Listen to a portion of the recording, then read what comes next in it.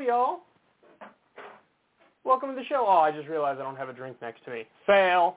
Giant fail. Already feeling parched. No drink next to me. So, got a great show for you today. A lot of stories for you today. Joe Biden might finish Trump's wall. We're going to lead with that. I got Matt Gaetz updates. I got Joe Manchin stuff. I got Mitch McConnell stuff. I got Bernie getting grilled by Mehdi Hassan. I got Josh Hawley being outed as a fraud. I got celebrities running for president. I got all sorts of shit. You don't want to miss any of it. CIA even makes it into today's show. But what I'll do for y'all is give you a little bit of an exclusive here, only for the live show listeners. This won't be on YouTube, at least not for a few days. I might record something on this, tomorrow or the day after or whatever in a separate video. But for you guys, I'll let you know. I'll give you the update on the vaccine I got. So I got the Johnson & Johnson vaccine, which is the one-and-done shot. You don't need 2 shots. You just need 1. The other vaccines, the Moderna and the Pfizer, are mRNA vaccines, which is new technology. The Johnson & Johnson one is actually the old way of doing a vaccine, the traditional way of doing the vaccine, where you have like a dead virus that they inject in you. And so there's been a little bit of misinformation out there about this vaccine, because the numbers that the media was reporting is that like the Pfizer and the Moderna vaccine are like 95% effective, and they say the Johnson & Johnson one is 66% effective. And so people are getting, people don't really know exactly what that means, because when you dig a little deeper, you find out very quickly that protection against hospitalization and deaths, which really is like, in my opinion, the key metric as to whether or not the vaccine works, how effective it is, it's 100% for every single vaccine. So in other words, nobody who's ever gotten the Moderna vaccine, the Pfizer vaccine, or the Johnson & Johnson vaccine, none of them have been hospitalized, none of them have died. So like you could still get COVID, and you might have like mild symptoms, but you're not going to be hospitalized and you're not going to die, and you're probably going to recover a little faster. And the other point that people made that I didn't know until recently is that apparently the Pfizer and the Moderna trials were happening at a time when COVID wasn't peaking as much. The trial for the Johnson & Johnson happened when COVID was peaking. And they also studied it in Brazil, where there was a new variant. And basically, the point I'm making is that apparently if you were to study all 3 of those vaccines at the exact same time, the results would have been almost identical. But instead, the Johnson & Johnson one was tested at a harsher time, so it appeared like it was less effective. But again, that's just from getting COVID. Hospitalizations and death they're all 100% effective. So anyway, this is a long way of me saying, so I got the vaccine. I had 3 people in my family working 24/7 around the clock trying to get me an appointment. They would repeatedly go on all the different websites that the government says to go on to try to, put in the information and fill it out. They want your insurance card. They want a couple things. And eventually it was my mother who was able to get me the appointment.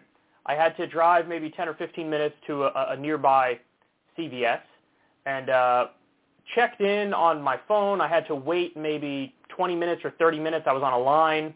So I was originally scheduled to have the vaccine at 3 o'clock. They actually took me at like 3:30, and they gave me the shot. They make you wait 15 minutes to make sure there's no, immediate allergic reaction or anything like that. I was fine. I left. Now, I didn't feel any symptoms at all the rest of the day. And with most people, they say after like maybe 8 hours or 12 hours, you'll start to feel something. I didn't feel anything. I felt nothing. I went to bed, woke up the next day, felt 100%. Then it was like the second half of yesterday, I had a little bit of a headache, and I felt a little bit hot, a little fevery. But that only lasted like 3 hours. Then the headache went away, the feveriness went away, and now I'm 100% again. And so very, very, very mild vaccine symptoms. And they say I got to wait like 2 weeks before I'm fully protected from it. But it appears like, I'm done. I'm now vaccinated. I'm now over the hump of whatever symptoms I was going to feel. So feels good, man. So I highly recommend everybody go out there and do it. I feel bad for anybody who has to get the Pfizer and the Moderna, to be honest, just because you have to do 2 shots instead of 1. So there you have it, ladies and gentlemen. Your boy is vaccinated, and it does feel good. It does feel like a little bit of a relief. you've been worried about this thing, and if you get it, you might die, and then now it's like, hey, if I get it, I'm not going to die. So anyway, all right, let's jump right into it. I already gave you a little bit of tease. Let's start with Joe Biden. So Joe Biden is doing perhaps the most Joe Biden thing of all time, or considering doing the most Joe Biden thing of all time. Take a look at this. Breaking, Biden's DHS may restart construction on the U.S.-Mexico border wall to fill any gaps in the current barrier, says DHS Secretary Alejandro Mayorkas. This is something that they're considering behind the scenes. They're considering doing more of Trump's border wall. I mean, you can't make this stuff up. You can't make this stuff up. Somebody tweeted, Biden is a Donald Trump Democrat. That's sort of what it looks like, right? Now, listen, I don't know. The way it's worded, it makes me think they're saying there are gaps where the wall has been built already, and they just want to fill in those gaps, but they don't want to complete the entire thing. That's the way I'm interpreting it. But either way, I mean, totally Trumpian. Ryan Grimm made the point, okay, if you don't want any gaps in the wall, tear down the entire wall. So, but here's the point, guys. Virtually everybody who was screaming at the top of their lungs, and they're part of the resistance crowd, they said this wall is immoral, it's unethical, it's un-American, it's racist, it's bigoted. They ain't going to say, Dickie McGee's Act, now that it's Biden who's considering filling in the gaps in the wall. Not going to say anything. In the same way that, all of a sudden, the people who were crying about kids in cages, when Biden's putting the kids in cages, they're like, I don't even know what happened. What were you talking about? I don't even know what you're talking about. I see them, they're trying to do the best they can, and they got to do whatever they got to do. And if you don't understand that that's what do you want them to do? There's got to be things that they got to fix, and they're going to get to it, and they're doing the best that they can. In the same way, they had Democrats who, and to be fair, Republicans they flipped also. All of a sudden, Sean Hannity is pretending to care about human rights at the border and kids in cages. It's ridiculous. But, I mean, this is too perfect a story because of the immense hypocrisy that's going to be on display, if not is already on display. And it's also, it perfectly illustrates the point that we've made about Biden and his entire career this entire time, which is he really is a moderate Republican. I think you can make an argument that the moderate Republican position, keep up the Trump wall and fill in the gaps, but don't complete the entire wall to build the rest of it, right? Like there's so much more that has to be built. He's not going to do all that, but he will fill in the gaps of the part of the wall that's already built. You know what I mean? That strikes me as like the moderate Republican position. And you go through his record, and it has this stuff all over it. By the way, this isn't the first time he's flirted with the wall. There's a famous clip of him, I don't know how long ago it was, maybe it was in the 1990s or early 2000s or something, but he basically says we need a barrier. So not a wall, a barrier or a fence. He said one of those two things, you barrier or fence. I think Hillary said the same thing. This is who they are, guys. This is who they are. The corporate Democrats, the so-called centrist Democrats, Biden is one of them, they supported the Patriot Act. They supported the Iraq War. They supported a number of outsourcing deals. Biden bragged about wanting to cut Social Security and Medicare and do a grand bargain. He was in line with a lot of the deficit hawkery that the right-wingers do. I mean, this is who he is, so I think that says everything. It says everything about what he does in reality versus the perception of him. You have this perception from the Republicans that he's, Bernie Sanders or to the left of Bernie Sanders. He's some sort of hardcore socialist or social democrat. That's preposterous. But then you also have people on the Democratic team who thought he was going to swoop in and save the day and be the next FDR, which is absurd. I mean, it's ridiculous. He was always going to do a half measure on top of the half measure. He was always going to water everything down massively and then pretend like that's a bold position and then get clunked over the head more in negotiations with Republicans or the even more conservative Democrats like Joe Manchin. and give us, tiny little tweaks around the edges and incremental change. And this is a great example of it right here. So it'll be interesting to see more of their reaction. It'll be interesting to see if he actually goes through with it, because now I was going to say there's noise around this, but I don't know how much noise around this there is. I'm going to talk about it. Other lefty hosts are going to talk about it. Maybe some left-wing groups will write a letter or some shit. But are actual Democratic politicians and Democrats in the media, are they going to be outraged by this and push them on this? I don't think they're going to say anything. I think when Biden does a Trump policy, all of a sudden, those sorts of Democrats just pretend like it's awesome and it's necessary. And what are we supposed to do? I think the New York Times just had an article like, Biden finished the wall before the next Trump does it. So, see, this is how they are. Like, the media was never against Trump for policy reasons. They were against Trump because they don't like Trump and the personality and the mean tweets and the bravado. That's the thing that they don't like. It had nothing to ever do with policy. The media doesn't care if you cut taxes for the wealthy and deregulate or build a wall. That's why they're begging Biden to do the Trump things, and they're going to like it now when Biden does it. See, this is what I mean. It's not substantive at all. It's not even close to substantive. So I don't know. I don't know if he's actually going to follow through with it, because it does seem incredibly egregious. I mean, this would be so arrogant. But I don't know if he's going to follow through with it, but, my prediction is you're going to have the resistance types, the hardcore Democrat types are going to support it. They're either going to support it or say nothing. So that's going to happen. And then it'll be interesting to see the Republican response. It'll be hilarious because, if the trends hold true, all of a sudden they'll be against the wall.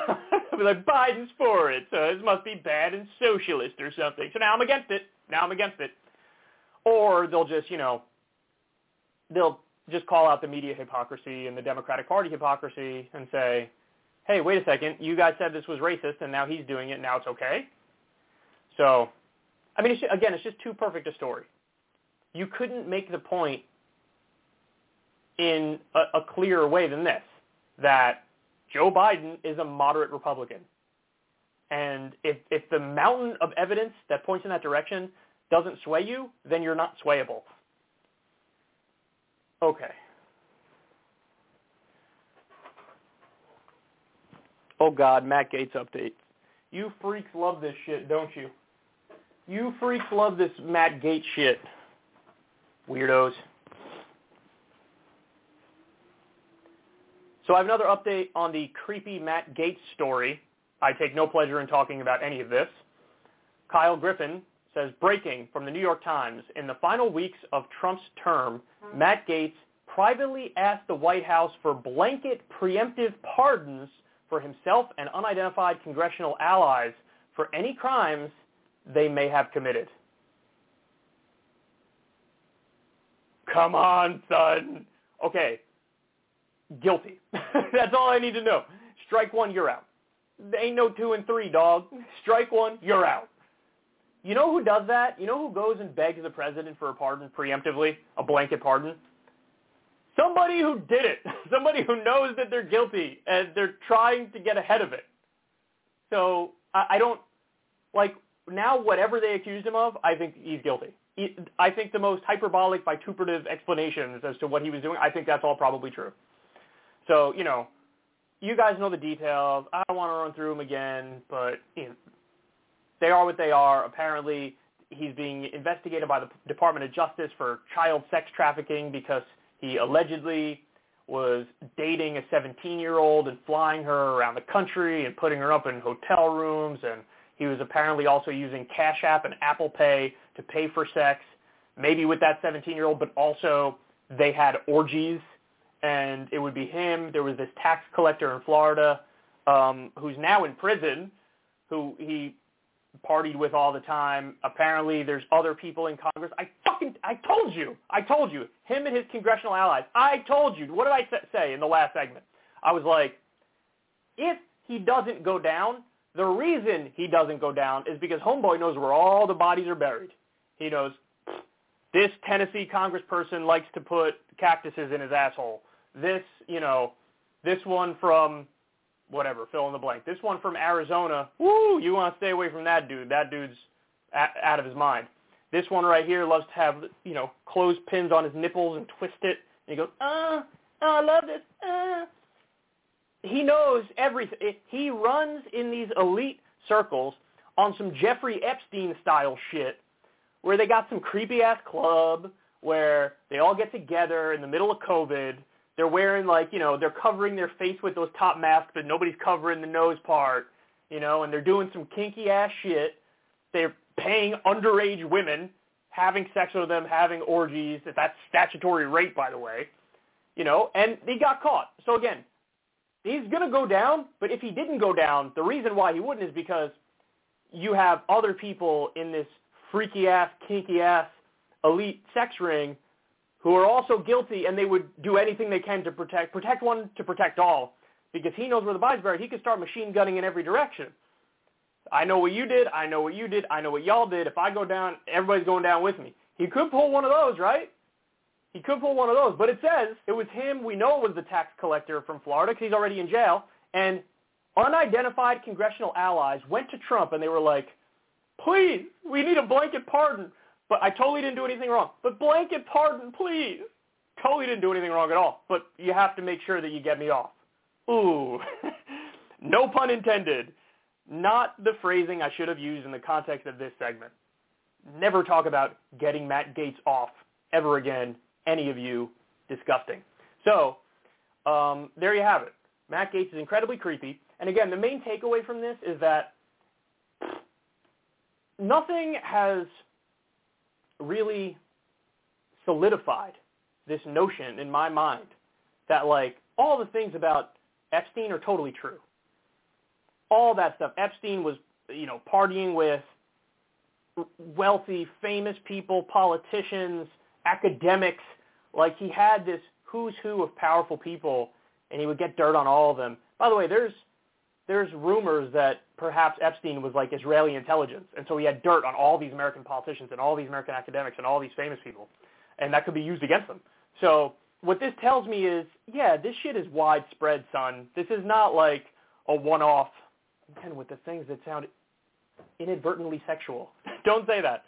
This is not like a thing that happened randomly and it's a one-time thing and that's it. No, these assholes got a whole squad.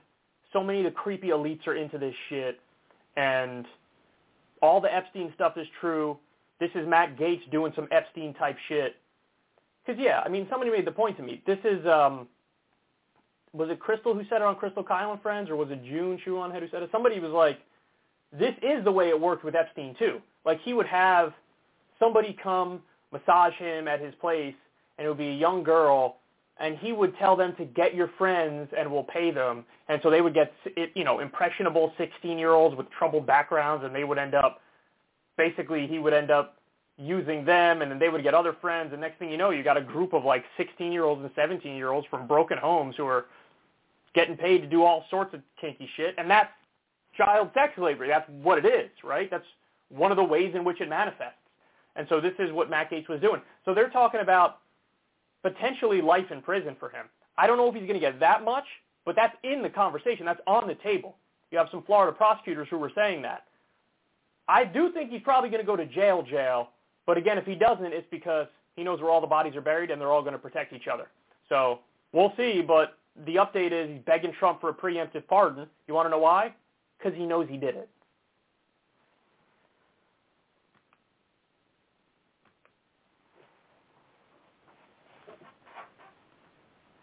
Okay.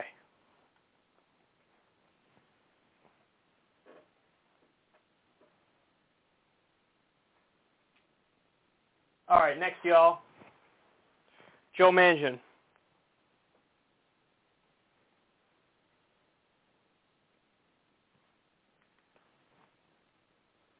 Joe Manchin has to insert himself into every single policy story in the Biden era. So take a look at this. This is from Bloomberg. They say, Biden's $2.25 trillion economic plan ran into trouble Monday after Senator Joe Manchin, Democrat of West Virginia, demanded changes to its tax provisions in order to secure his crucial support. And then you see at the bottom there it says, Manchin balks at Biden's corporate tax increase, favors 25% rate. So, let me walk you through this. In 2016, the nominal corporate tax rate was 35%. 2017, Trump passes his tax cut law.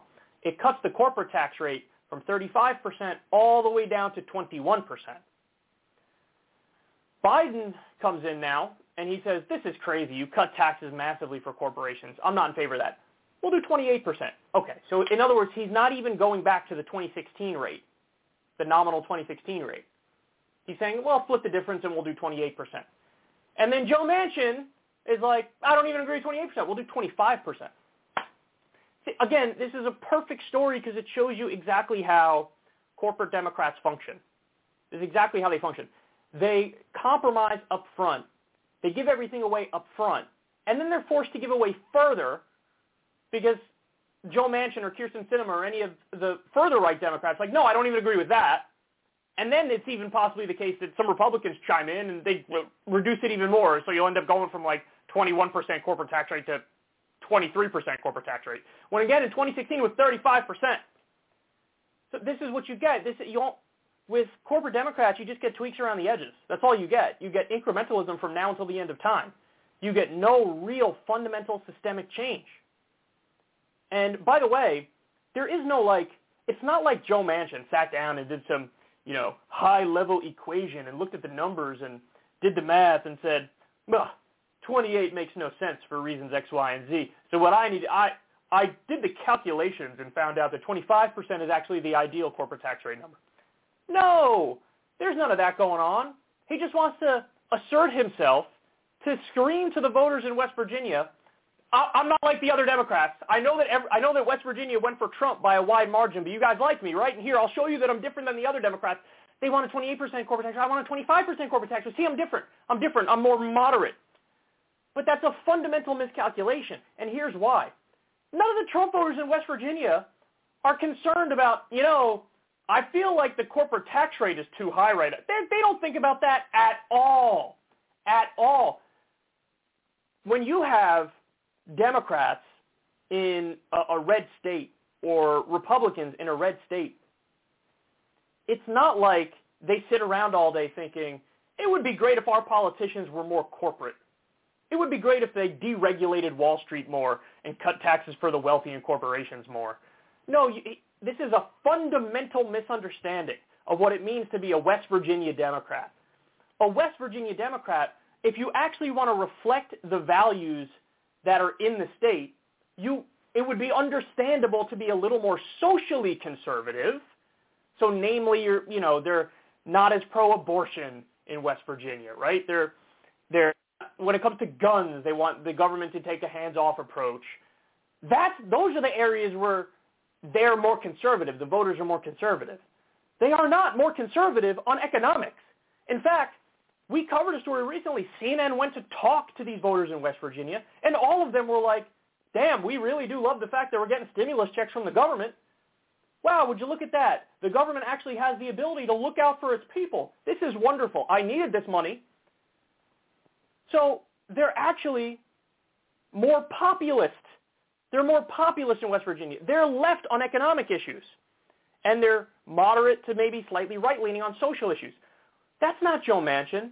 Joe Manchin is right on social issues, but also right-wing on economic issues, rushing in at the last minute to save the day for corporate America. Voters are not going to give you points for that, Dippy. Nobody's going to say, thank God Joe's looking after the corporations.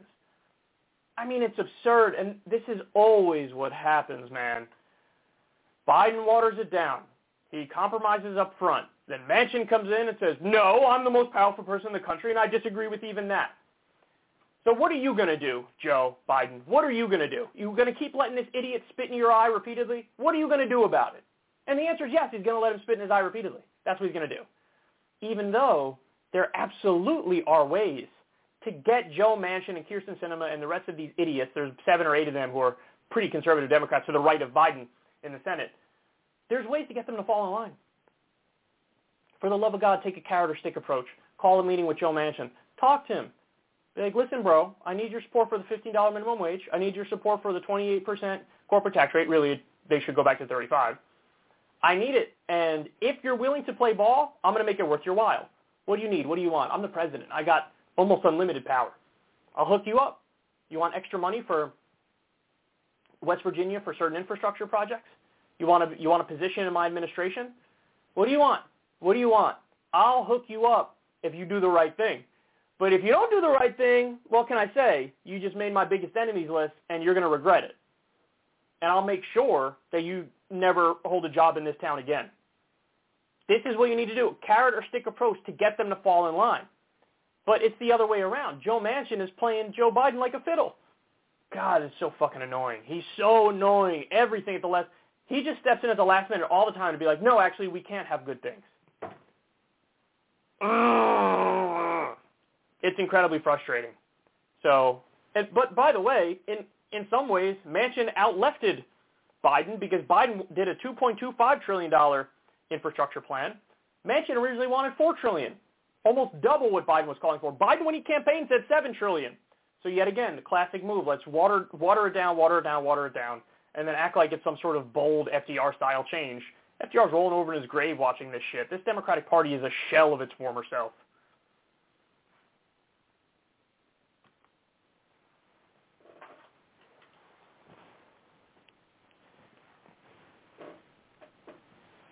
All right, next.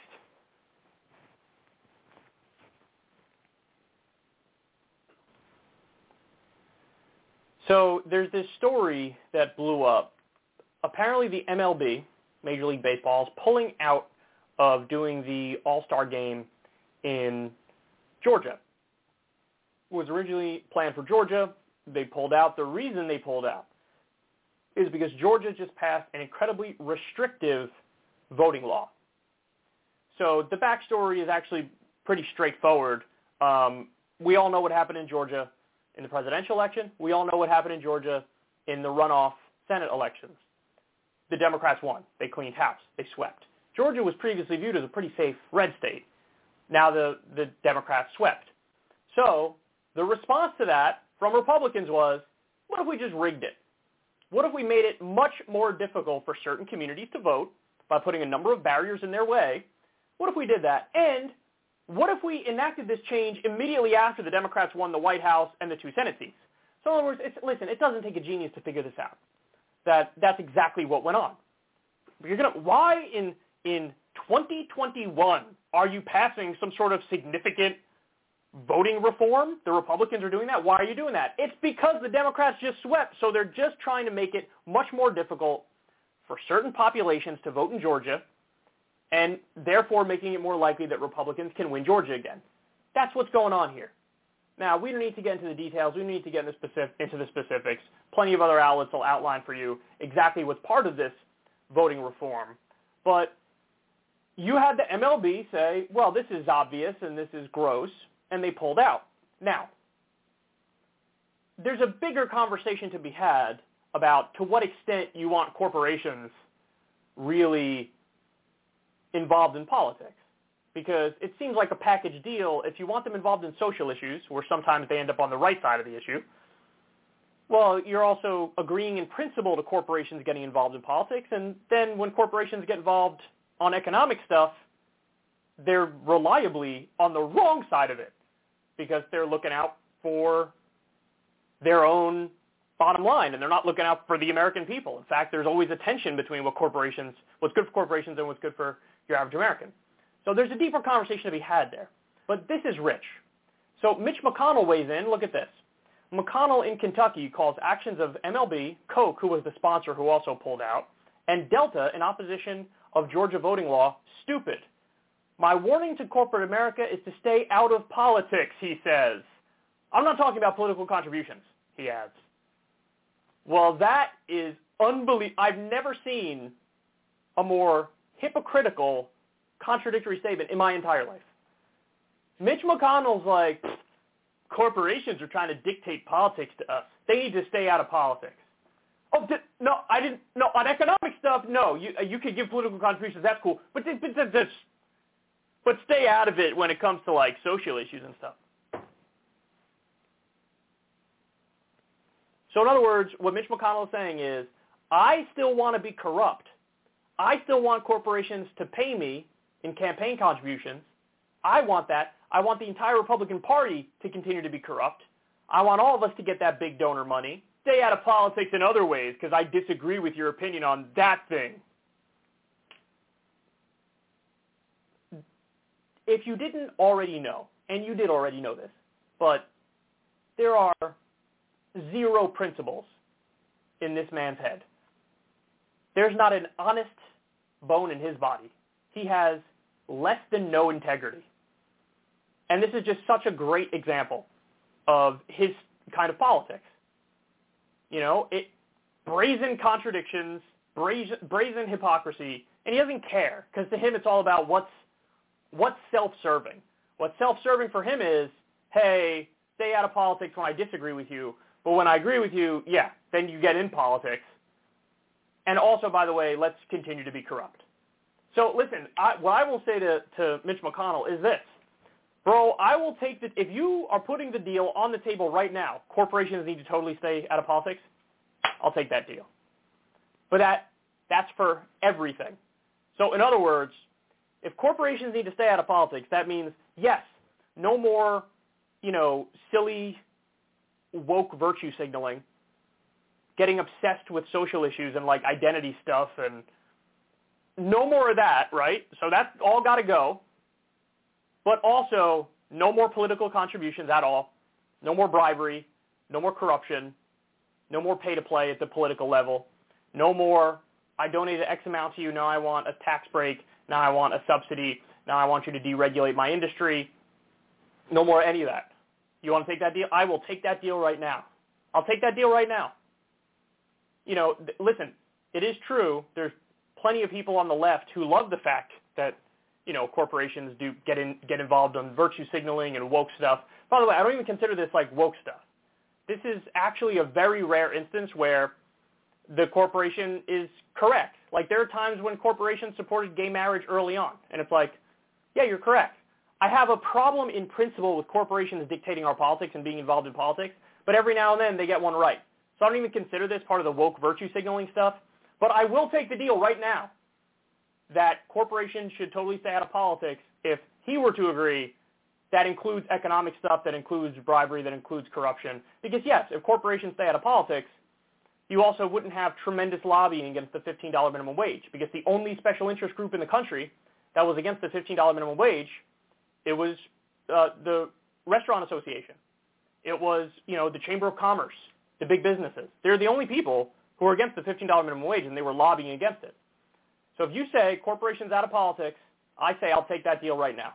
Get them out of the economic stuff, no more corruption, no more bribery, and I'll say, fine, get rid of all the virtue signaling identity stuff, get rid of all the social issue stuff, So I will take that deal, but he would never take that deal. He would never take that deal. Because the fact of the matter is, he's so addicted to that corporate money, and he's been a bitch of corporations his entire adult life, his entire career in office. See, that's the thing. Somebody made this point, and I think it's a brilliant point. They're like, why would corporations even listen to Mitch McConnell now when they know no matter what he's going to do our bidding? Mitch McConnell is pro-monopoly. Doesn't matter how big these companies get. He'll let them keep getting bigger and bigger and devour everything in sight. He doesn't care that they're anti-competitive. He doesn't care. So he doesn't want to break any of these businesses up, whether it's financial institutions or big tech or anything like that. He doesn't want to break any of them up.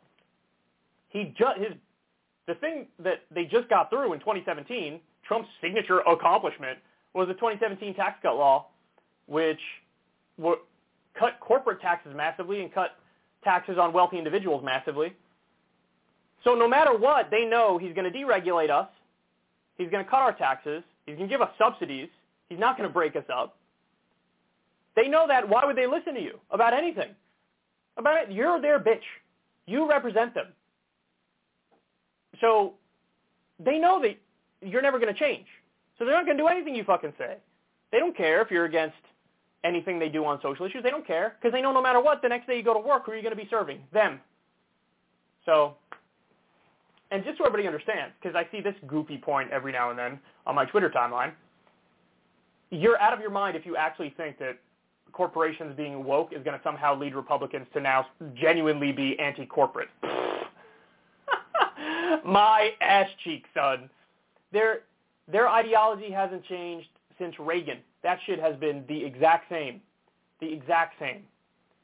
Deregulate, cut taxes for the wealthy. Deregulate, cut taxes for the wealthy. All day, every day. Whether it came in the Reaganomics package, or it came in the compassionate conservatism package of George W. Bush, or it came in the Trumpian populist package, their actual policies were the same. So there is no faction that's going to start being anti-corporate because corporations are being somewhat woke in some ways. It's just not going to happen. So anyway, Mitch McConnell is a colossal clown. He's a hypocrite. He's an idiot. And this is just such a clear example that he's not operating from principle in any way, shape, or form. He's like, corporations stay out of politics, but not with the money and the corruption, because I love the money and the corruption. I base my entire identity and existence off that. Okay.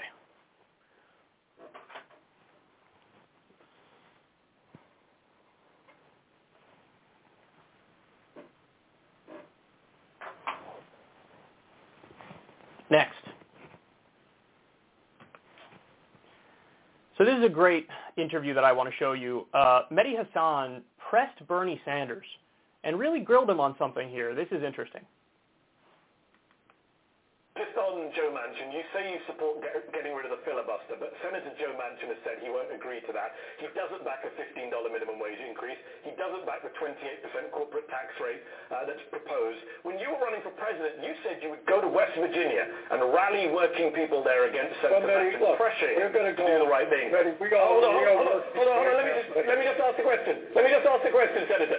Do you think President Biden should pressure Joe Manchin in the way you said you would, or will that just make him defect to the Republican Party, some people say? First of all, talk to Joe Manchin, but second of all, there is a lot of work being done internally in terms of bringing the Democratic caucus together. Once again, we passed the most significant piece of emergency legislation, which, among other things, will cut childhood poverty in half.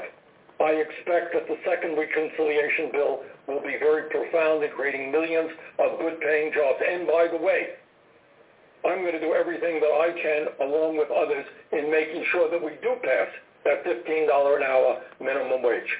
Understood.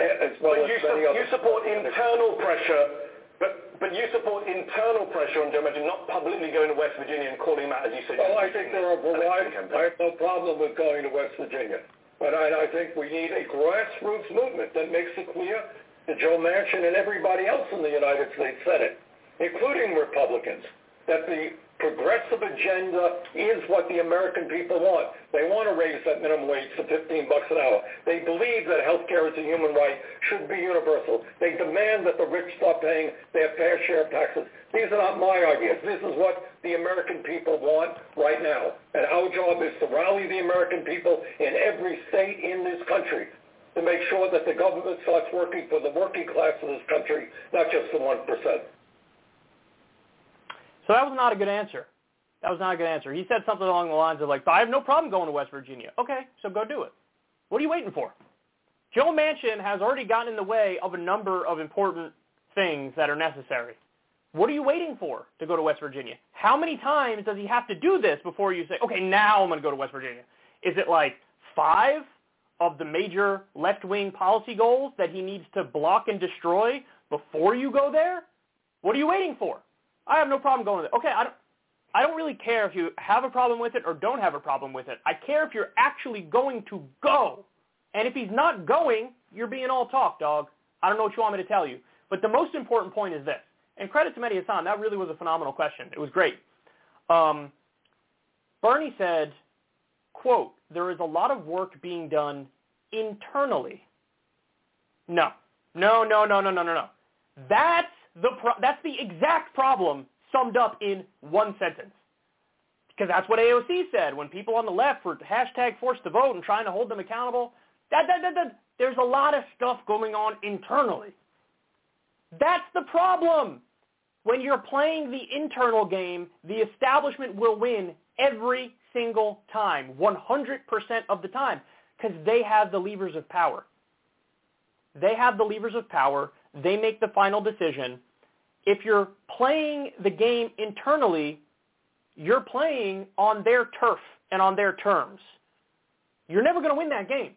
You think you can, out Machiavellian backroom deal Chuck Schumer and Nancy Pelosi? Their whole life has been Machiavellian backroom, smoke-filled backroom deal cutting. That's their whole life. That's all they know. Taking money from corporate donors, representing the corporate donors, and destroying legislation that would otherwise be important for the people. This is what they do. So when you say there's a lot of work being done internally, well, how'd that work out? Which gets to the main point. He says, well, we passed the most significant piece of emergency legislation.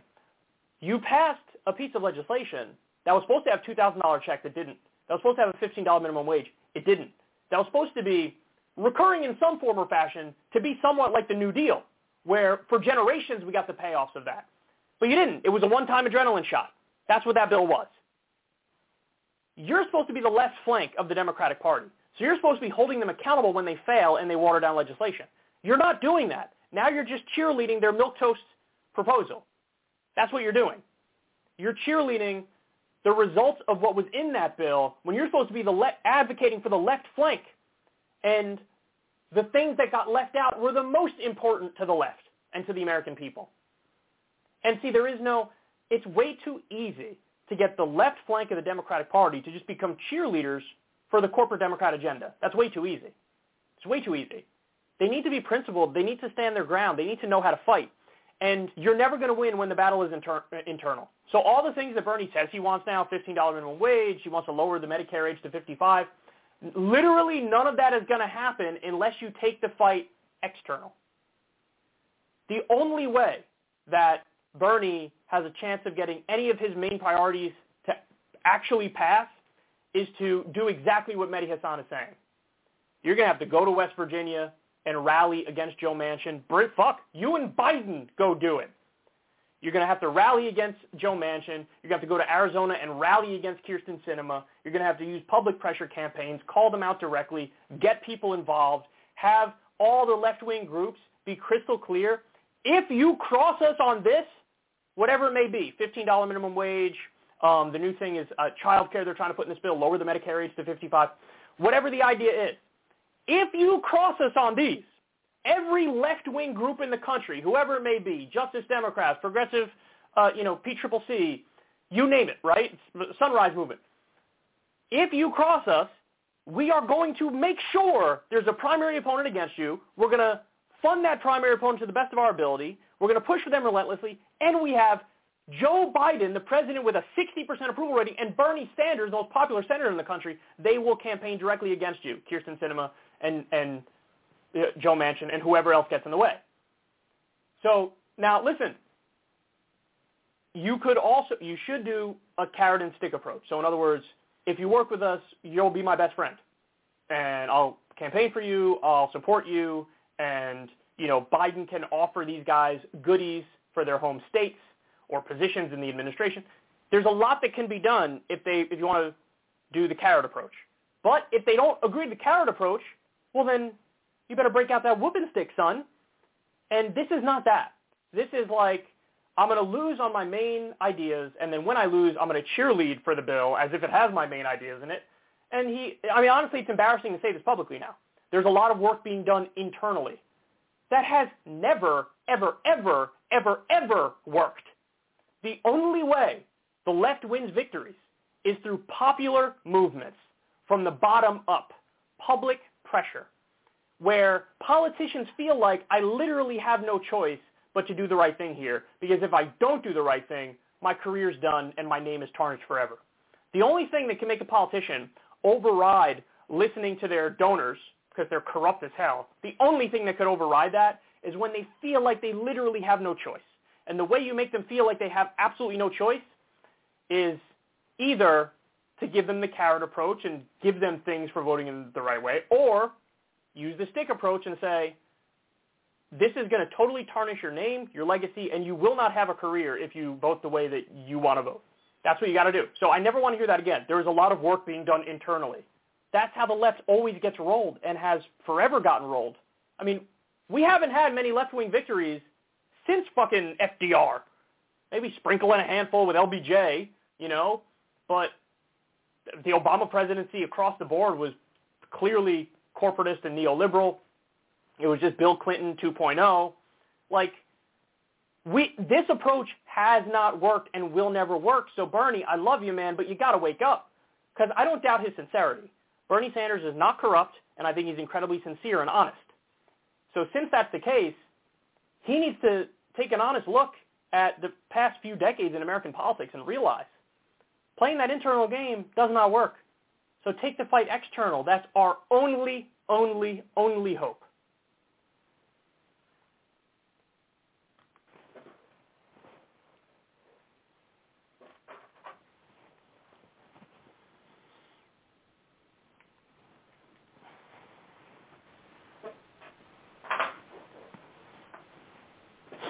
All right, let me do one more and then we'll take a break.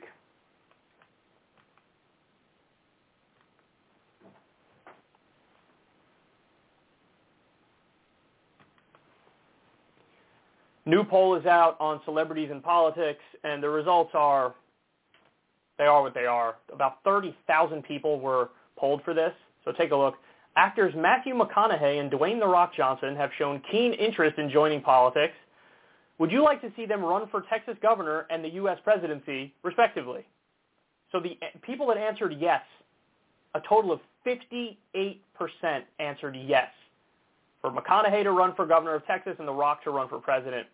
29% want both McConaughey and Johnson, 17% want Dwayne "The Rock" Johnson, and 12% want Matthew McConaughey.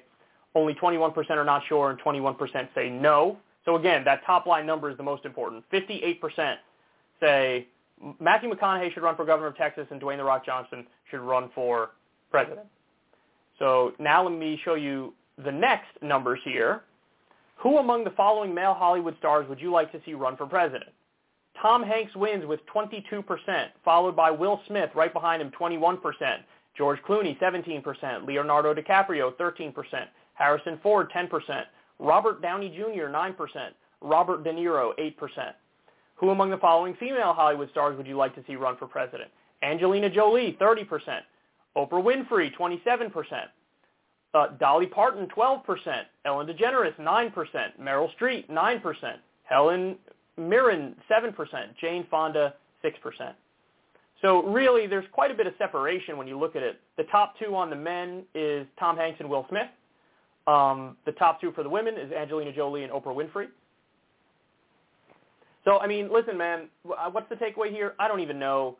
I guess you could say that ever since Trump won, there's been a little bit of a game change in the sense that it's pretty clear that celebrities can win, and if anything, they come in with a sort of built-in advantage. Because, I mean, at the end of the day, what is politics when you're campaigning and running for office? How many people can you get to know you, and how many people can you get to like you? And celebrities have an advantage, but then I guess you could also make the counter-argument, though, that people also love to hate celebrities, so maybe they don't. So I don't know. I actually don't know what the takeaway is here, but you could even go back to Ronald Reagan. Ronald Reagan was an actor, and then he won the presidency. Republicans love to elect celebrities. You know what I mean? Like Ronald Reagan was an actor. Donald Trump was a reality star host. But it's also funny because then they turn around and say whenever an actor says something political and it's leaning in a left direction, they're like, yeah, shut up and stick to acting. Stick to your day job. Well, you guys just happen to love it when they agree with you and they speak up. So, yeah, I don't know what the takeaway is here. I do kind of fear that, yes, I think it is probably easier for one of these people to win over a traditional politician. And that's not to – I don't know which is worse because traditional politicians suck and they're corrupt. But the celebrities, they also suck in a different way in that they're just airhead, narcissist, megalomaniacs. So maybe they don't have the corruption issue as much as they just have the you don't know dick about dick issue. You know, so I don't know, man. I'm always, like, put off when people are so happy and open and willing to give it a shot with celebrities when at the end of the day, you don't know what these people believe about anything. You know what I mean? Like, in a world that made sense, when you vote for politicians, you're thinking, what are their policies? What are they going to do? What are they going to implement? What are they in favor of? What are they against? Let's talk about what policies they're in favor of, how they're going to fight for those policies, and maybe like some of their record. That's what you should look at in a world that made sense. But this world doesn't make sense, and people don't care about where they stand on the policies. It's just like, do I like the person? Do I not like the person? How do they make me feel? How do they present themselves? And, here we are. We're in a situation where people want The Rock to be president, Matthew McConaughey to be governor of Texas. But, I mean, Schwarzenegger won in California previously for governor. And you have Jesse Ventura in Minnesota. Although, maybe I'm a little bit of a hypocrite myself here because I actually sort of like Jesse Ventura in a number of ways. So I don't think this shows that a lot of people are not thinking about policy when they're talking about who they want to run the country or run a state. And that is a little bit depressing. But there you have it. Dwayne "The Rock" Johnson is popular. Matthew McConaughey is popular. Tom Hanks and Will Smith could run and potentially win something. Angelina Jolie and Oprah could run and potentially win something. I don't know what it says about us, but to the extent it says anything, I'm not sure it's good.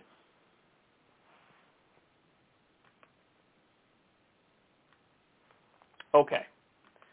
Let me take a break. When we come back, we are going to obliterate Josh Hawley. Stay right there, y'all.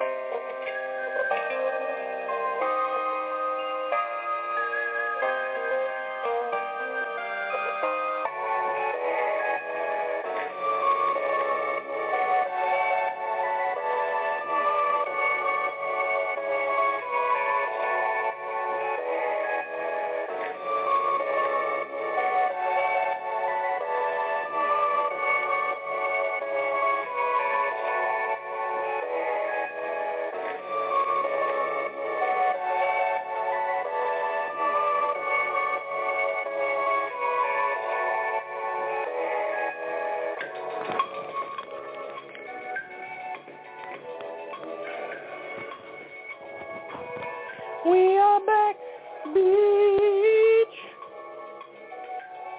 All right, y'all. All right, we're back, and I have my seltzer. Yay! I was very parched in those earlier segments because I didn't have my seltzer next to me. And if there's one thing that the big seltzer sellout needs, it's seltzer next to him 24/7. All right, so let's continue. Let's talk about Josh Hawley. So Josh Hawley has built himself a little bit of a reputation as a populist right-winger.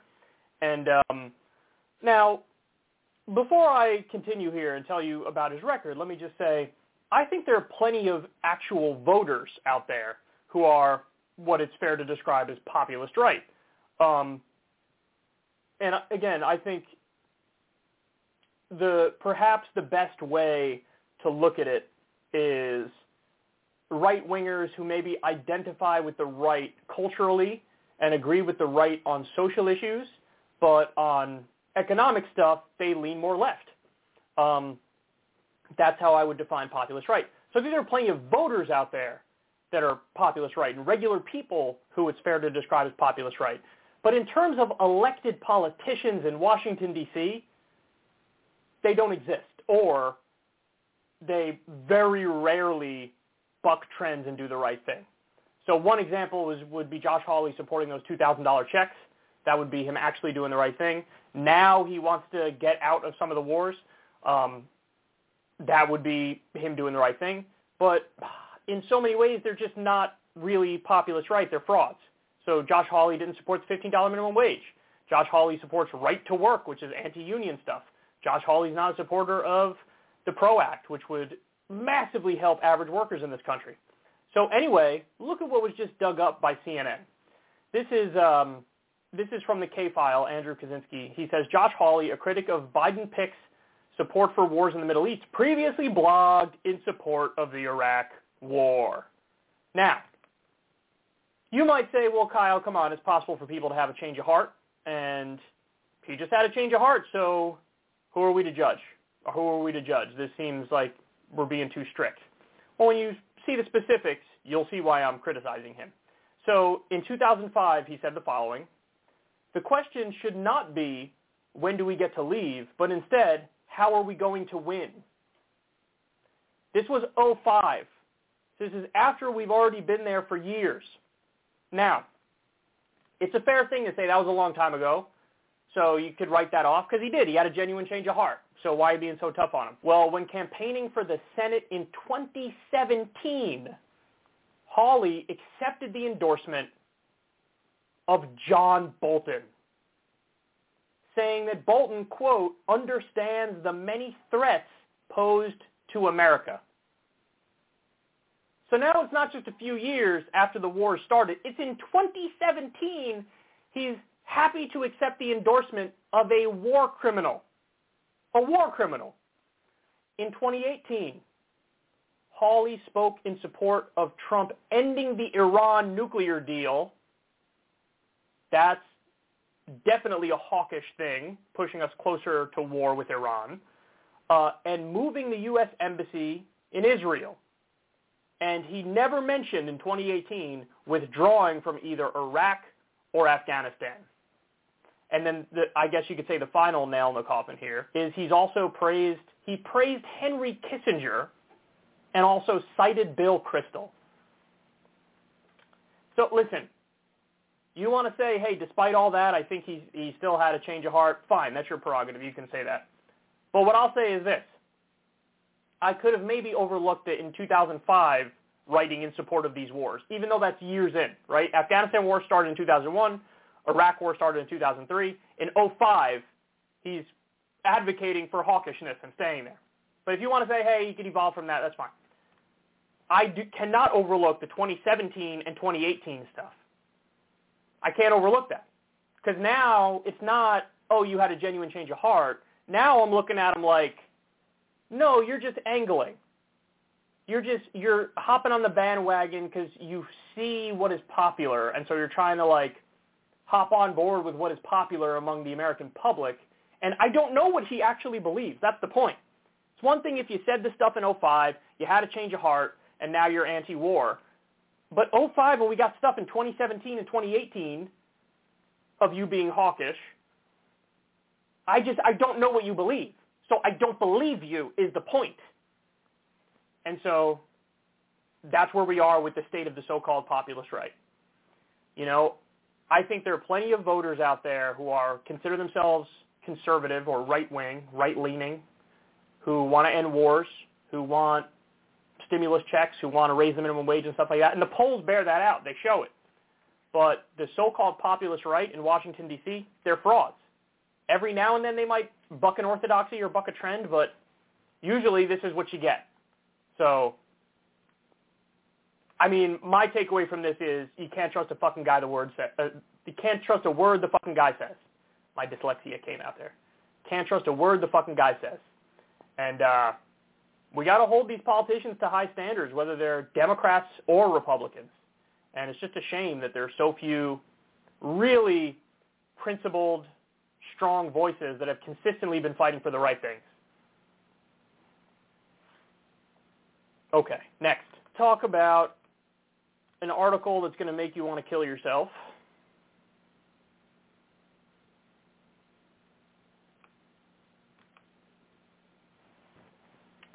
There's an article that came out, I think it's in the Washington Post and maybe the New York Times. I'm pretty sure it's the Washington Post.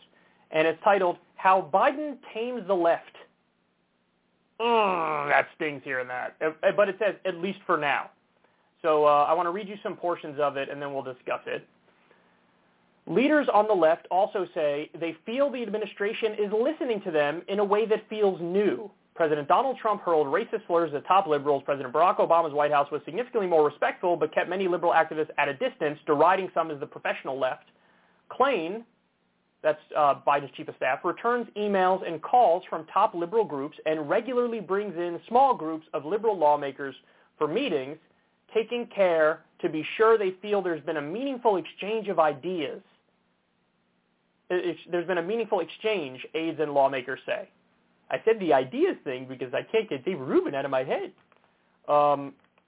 They continue, and nodding to a favorite platform of the liberal elite, Klain frequently uses his Twitter account to like or retweet messages even from lesser-known activists, a move that takes less than a second of his time but is noticed and widely discussed among liberal networks. Quote, I feel like we're getting a little bit spoiled for future presidents, said Varshini Prakash, the co-founder of Sunrise, a liberal group focused on reducing climate change that endorsed Sanders in the 2020 primary. Okay, listen, it has to be said. This is the saddest thing I've ever heard in my life. Is that really all it takes to get the groups that are supposed to be outsider leftists to fall in line? I mean, this is the equivalent of a little head pat. That's all this is. Hey, great job there, buddy. Good job, Scooter. Keep it up. That's what this is. What thoughts do you have on this? I'm listening intently. Oh, you believe that? That's interesting. We will take that into consideration. Second they get behind closed doors, they actually think we're going to do it. Are you kidding? How else am I supposed to interpret this? Because, listen, say what you want to say, the, COVID relief bill. Are there good parts of it? Sure. But who are we kidding? The main things that the left were fighting for were left out of the bill. The main things. $2,000 checks, $15 minimum wage, and the other thing is none of this stuff is recurring at all. So it's a one shot of adrenaline, and it doesn't last. That's what was in the COVID relief bill. That's what was in the COVID relief bill. So what are you pointing to as like they're listening to us and they're fighting for and implementing our ideas? What are you pointing to? They don't have anything to point to. They have nothing to point to. Has Biden ended the wars? No. Has Biden legalized marijuana? No. Has Biden done student loan debt relief? No. All he did was like 0.01% of student loans were wiped out. And that was just at flat-out scam for-profit colleges. The rest of them are still there. So all it takes is for Biden and his team to retweet your shit and pat you on the head, and have a couple meetings with you and call you, and as long as they're sitting there listening to you, if they don't do any of the things you want, you're going to give them credit? You're going to say you're getting spoiled by this administration? They're playing you guys for fools. They're playing you for fools. By the way, even if Biden was doing a decent job, you're still supposed to be aggressive and principled and hit him repeatedly from the left. Put constant pressure on him to try to get him to do more. I mean, it's just, this is a conversation I've had a number of times with a number of people, but as a co-founder of Justice Democrats, one of the things that I learned the hard way is that whenever you have institutions, it's really hard to keep an institution on the tracks, because then there's a bureaucracy, then there's so many voices in the room, then there's so many competing visions, and it's really hard to get an institution or a group to stay true to the original message every step of the way and be truly principled. And I think that's just part of the nature of doing a big project, is that when you get so many people involved and you have so many competing voices and when you get a bureaucracy, you don't have that clarity of vision and the small team where you keep it close to the chest. And there are consequences to that, man. There are real consequences to that. And unfortunately, this is one of them. You have people who, it honestly is just easy to defang them. It's easy to get them to feel like, I was retweeted by the chief of staff. Isn't that amazing? I'm going to go tell my mom and dad. These people you're supposed to have a constant conflict with these people. You're supposed to be at odds with these people. You're supposed to use the bully pulpit and push them around. You're supposed to take that left-wing progressive energy and go after them viciously, you know? And it reminds me of the thing that Ilhan Omar said to Mehdi Hassan, where her point was, when Mehdi was like, hey, what do you say to people on the left who say you haven't fought hard enough, or whatever it is, $15 minimum wage, Medicare for all, you name it.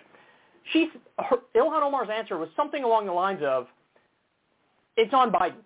It's on Biden to get those lawmakers, the conservative lawmakers, Joe Manchin, Kyrsten Sinema. It's on him to get them to fall in line. That's what he's got to do. So look at that answer.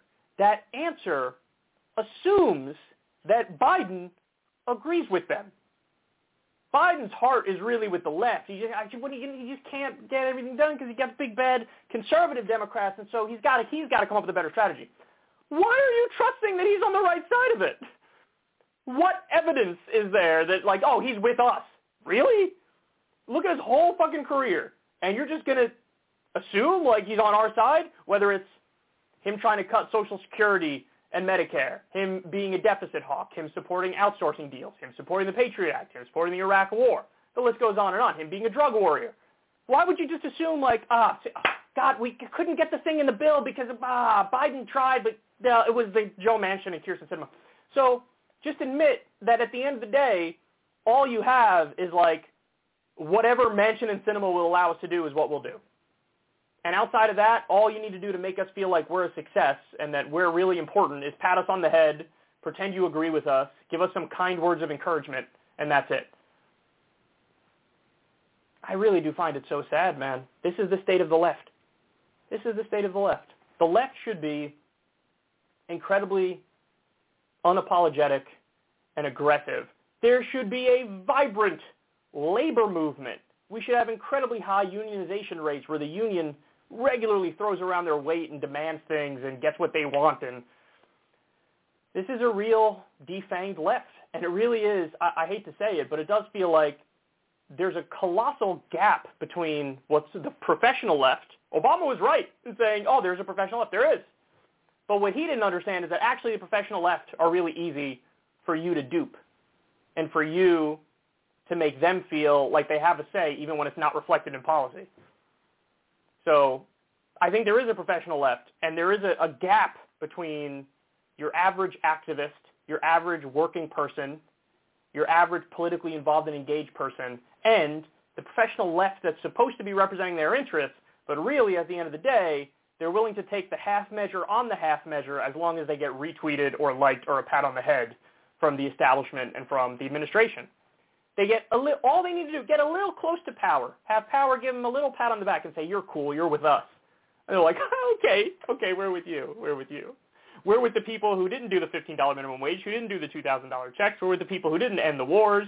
We're with the people who didn't legalize marijuana. We're with the people who eliminated less than 1% of student loan debt. We're with you guys. It really hurts, man. It really hurts. It really hurts. It does in some ways, it makes you feel like there's no hope. It does. But the good news is there actually is hope. I really do think there is hope. Because there is a populist energy bubbling up around the country among the real people. And I think that has ripple effects. And I also think that office of the White House is incredibly powerful. And if we could just get somebody who really believes this stuff and means this stuff elected, so much can happen. And honestly, even just one real leader in Congress or the Senate could change the game completely, you know? Because this is what we learned. All you need is one person willing to take that risk, and then a lot of the others jump on board the bandwagon, you know? It's like when Cori Bush came out and said, oh, if you supported the insurrection, you should be expelled as a lawmaker. That's not even something necessarily I agree with, by the way. I don't know what my position is on that. I mean, that is sort of an undemocratic thing they're calling for.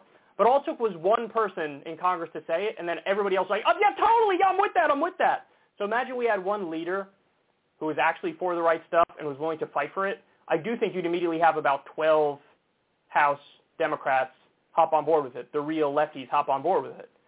But you need a leader, and we don't have a leader. And unfortunately, even when you look at the professional left, there are no leaders. There's people waiting for likes and retweets and then to sing the praises of the moderate corporate Democratic administration. It's really sad.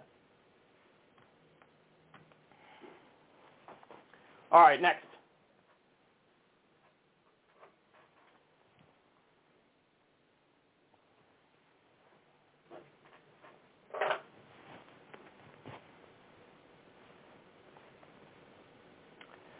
So what you might not know is that behind the scenes, corporations say very different things than what they say in public.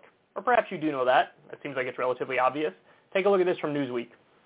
Big restaurant chains are telling investors that a national minimum wage hike wouldn't be a big deal, even as their corporate lobbying groups in Washington fight plans for a $15 minimum wage. Quote, we share your view that a national discussion on wage issues for working Americans is needed, but the Raise the Wage Act is the wrong bill at the wrong time for our nation's restaurants, the National Restaurant Association wrote in a letter to congressional leaders in February. Quote, the restaurant industry and our workforce will suffer from a fast-tracked wage increase and elimination of the tip credit. The following day, a top executive at Denny's, one of the association's members, told investors that gradual increases in the minimum wage haven't been a problem for the company at all. In fact, California's law raising the minimum wage to $15 an hour by 2023 has actually been good for the diner chain's business, according to Denny's chief financial officer, Robert Veristek. So it's helped them. Business is better after that. Let me give you some more. He goes on to say, quote, as they've increased their minimum wage kind of in a tempered pace over that time frame, if you look at that time frame from us, California has outperformed the system. Over that time, they had 6 consecutive years of positive guest traffic, not just positive sales, but positive guest traffic as the minimum wage was going up. In that article, they go on. The list is endless of various companies and heads of companies or top brass in these companies that say, like McDonald's. Somebody at the top of McDonald's said, quote, we'll be just fine. Cheesecake Factory. They were bragging, the parent company was bragging about helping to defeat the $15 minimum wage. Then they admitted behind the scenes, oh, it would be totally fine to pay that. It wouldn't affect us in a negative way at all.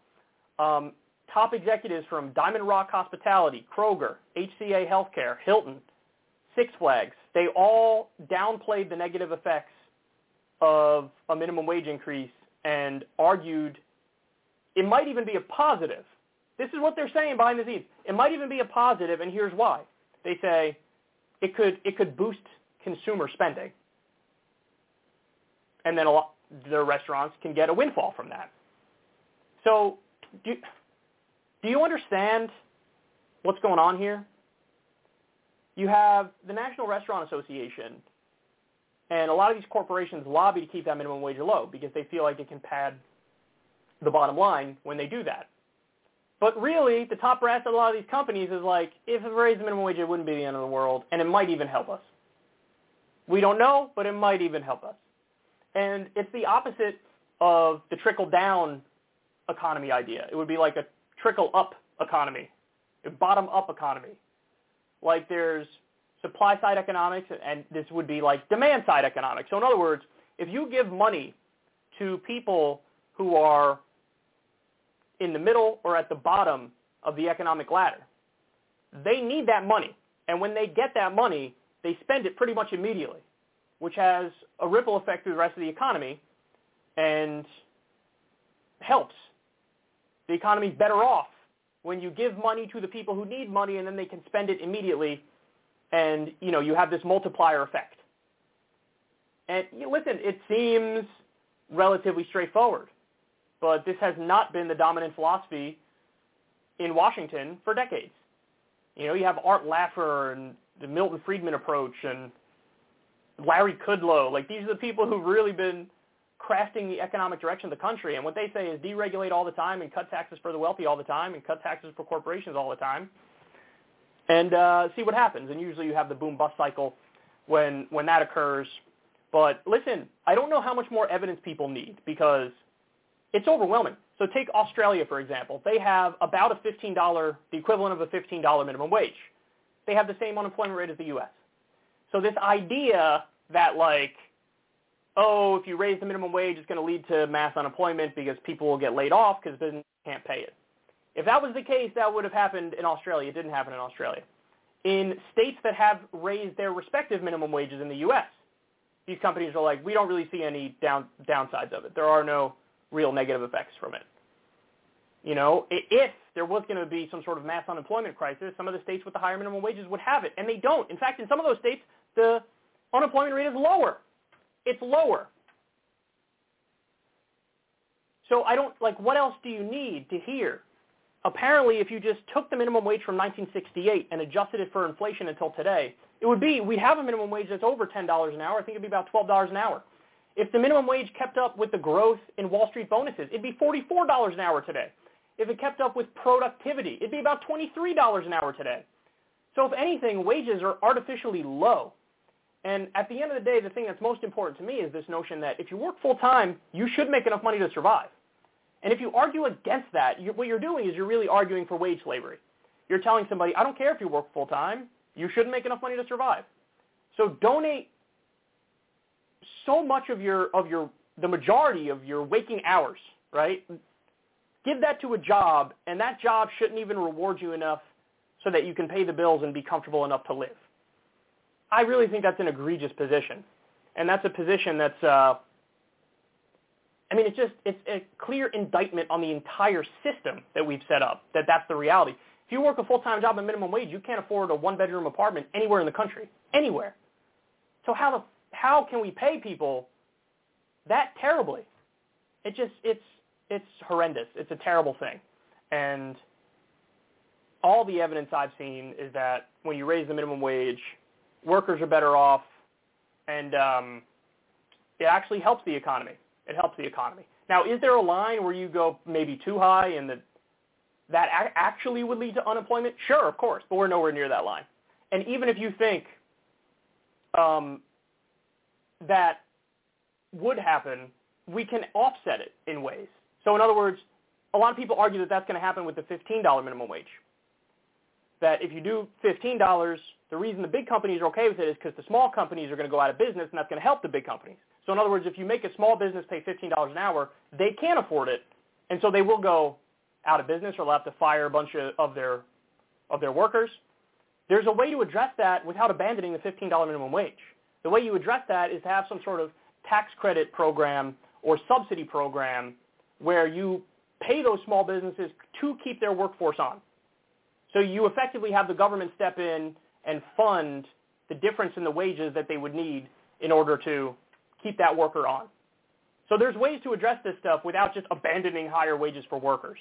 And it's all total cop-out arguments, man. They make total cop-out bullshit arguments that aren't true.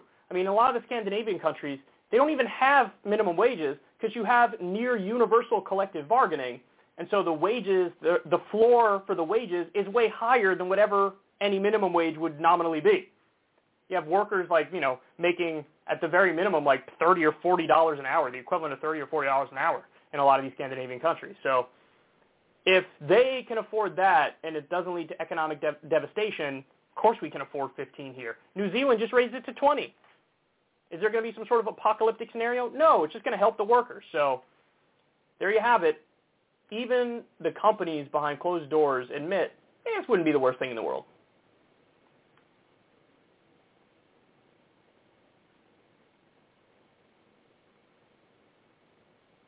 All right. Next, let's talk about lead legalization, baby. Let's talk about you and me.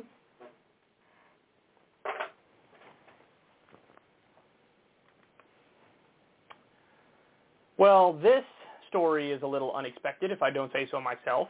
The Hill is reporting, Snoop Dogg partners with Charles Koch to push federal marijuana legalization. Snoop Dogg and Charles Koch. Yeah, I forget the name of it. They called it like the Marijuana Freedom Alliance or something like that. And you have, it's not just Snoop Dogg. I think there's some other celebrities involved. And you have Charles Koch and a lot of the Koch network institutions, like Americans for Prosperity and others. So this is one of the rare areas where the Kochs happen to be correct. And what they're trying to do is form this bipartisan group that can then lobby Washington to legalize marijuana.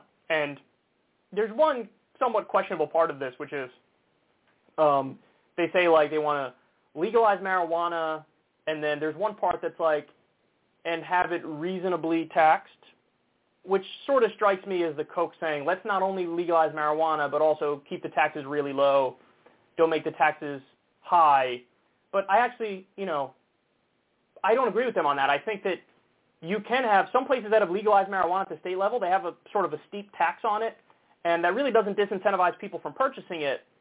But beyond that, a lot of the funds go to like important stuff like, potential drug rehab funding or education funding. So I'm not necessarily with that part about like reasonable taxes, which is the Trojan horse for like tax it very, very little, if at all. But in terms of the effect this will have, I actually do think this means something. Because with the Koch brothers getting in on this issue like this, what that tells me is the capital is now switching sides. So that was one of the parts of the gay marriage fight that a lot of people didn't know, is that behind the scenes, gay Americans, for whatever reason, are some of the wealthiest Americans. That's, when you look at the demographic breakdown, it's kind of phenomenal. It's kind of amazing. You have gay Americans have a pretty high income. And so they're politically involved, and they were donating to politicians. And so in other words, you had more money on the side of being pro-gay marriage than you did on the side of the anti-gay marriage people, like, for example, the fundamentalist evangelical Christians. And when LGBTQ side of that argument had more money, they bought more influence, and then eventually you had the politicians sort of change their mind. Now, to be fair, it was really the Supreme Court that legalized gay marriage in this country. It didn't really come from the politicians, but you saw more politicians flipping and saying they're pro-gay marriage.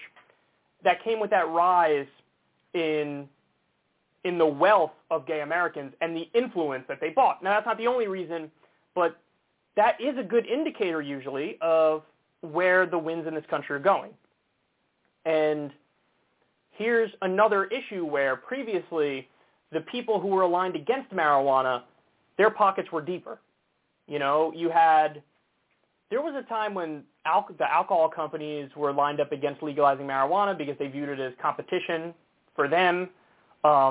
You have various government agencies like the DEA, their whole existence is dependent on drugs being illegal, and others.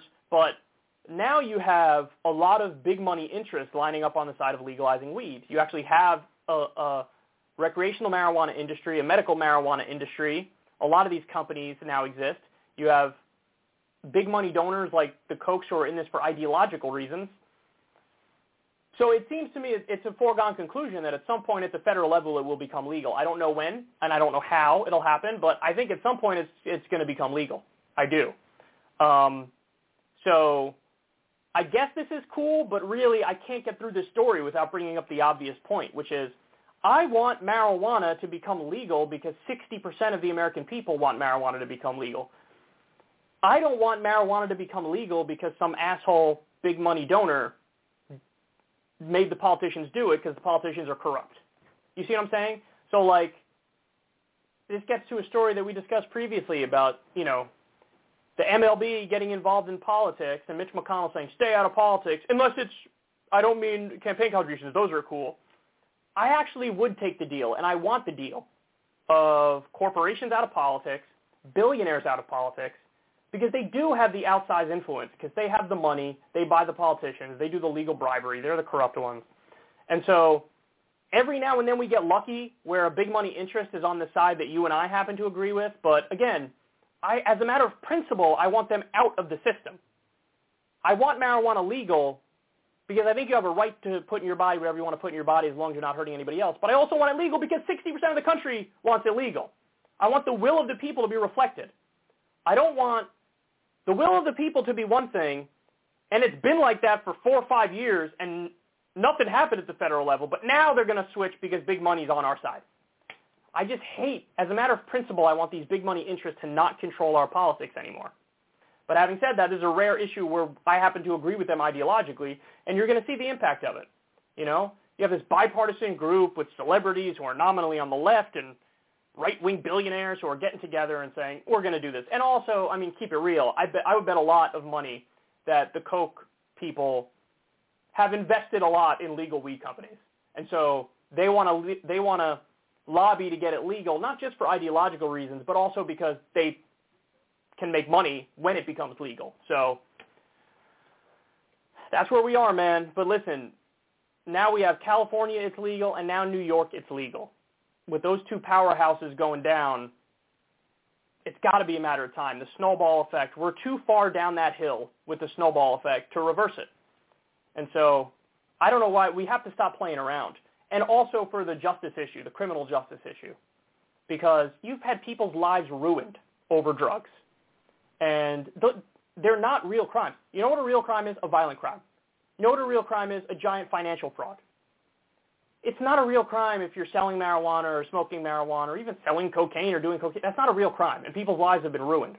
So legalize, tax, and regulate these drugs and free all the nonviolent drug offenders. I mean, it's just, that has to be done. And wipe their records clean, expunge their records. That's the word for it, right? Expunge? I think that's the word for it. Snoop Dogg and Charles Koch being buddy-buddy, I did not see this coming, but it's for the issue of marijuana.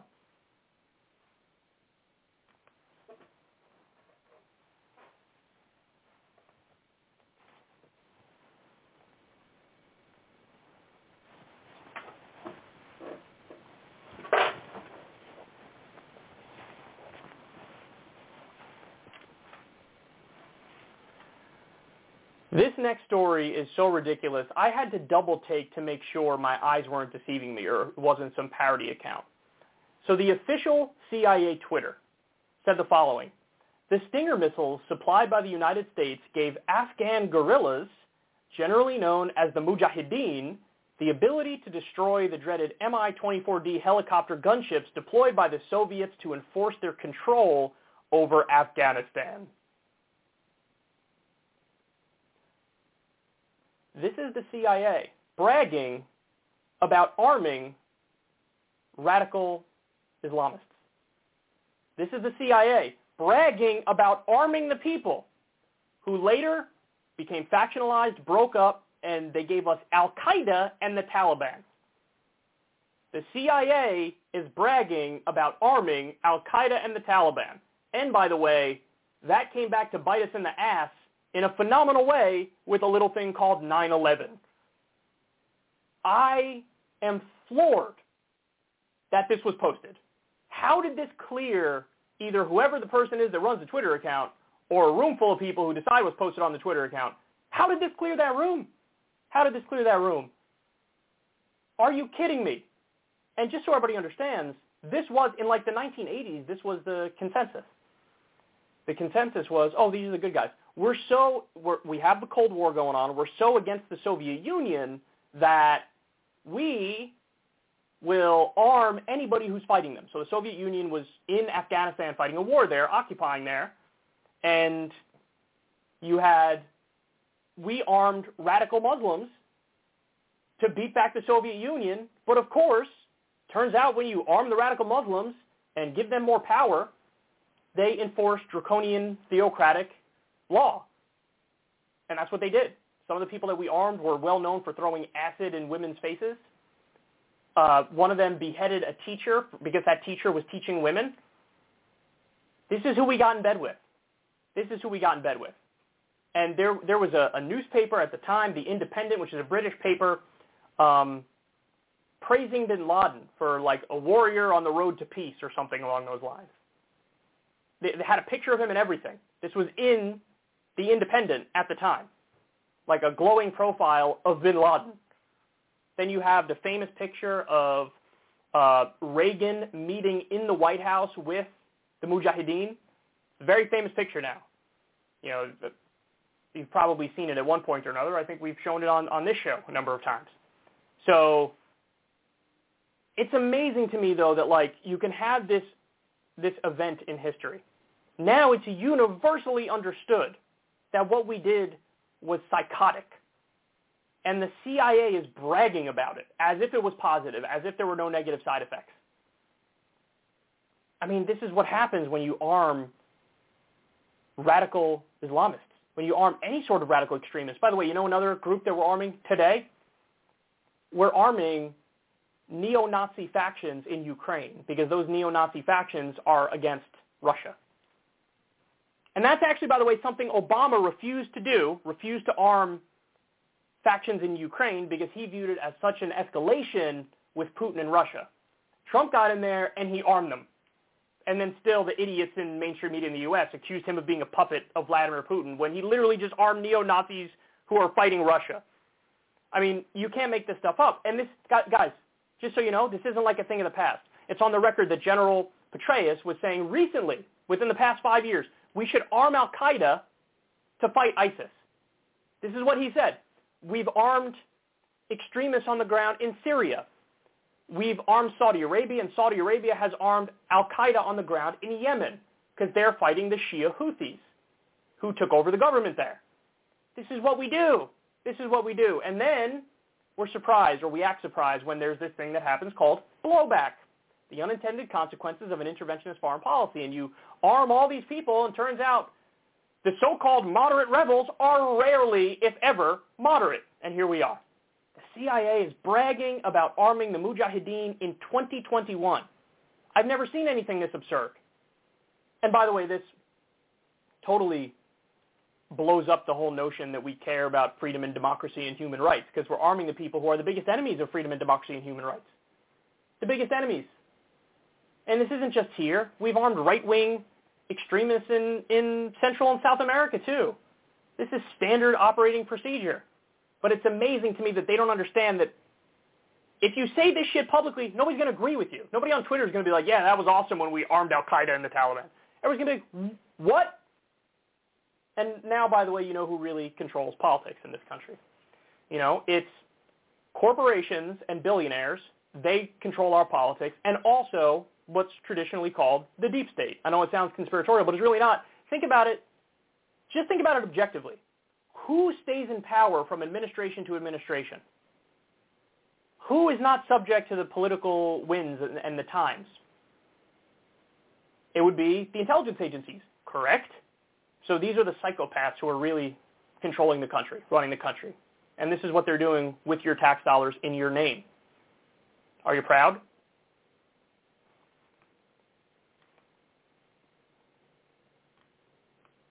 All right, next.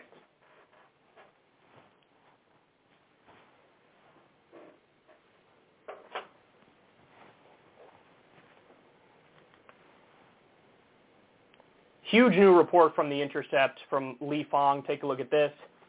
Last-minute Trump rule would let vaccine makers hike prices unchecked. the Biden administration could halt an attack on one of the government's few options to rein in drug prices. So we discussed this recently, that there's this, I think it's called the Bayh-Dole Act, which gives the government the ability, anytime there's public funding of research that creates medicine, the government has the ability to step in if Big Pharma starts price gouging and selling it at an unreasonable price. The federal government can step in and say, no, you're not charging that, you're going to charge this. So it's sort of like a price control, but it's a price control of medicine that we created with our tax money. So we created it up front, and then they want to double charge us on the back end and price gouge us? That seems ridiculous. So the federal government has the ability to say, no, you can't do that, we're going to charge this lower rate. Or nothing at all. The federal government can say it's free because taxpayers funded it already. Get this. The federal government has literally never, not once, ever used that authority. You don't need any more evidence as to how Big Pharma bought our government and runs our government and owns our government.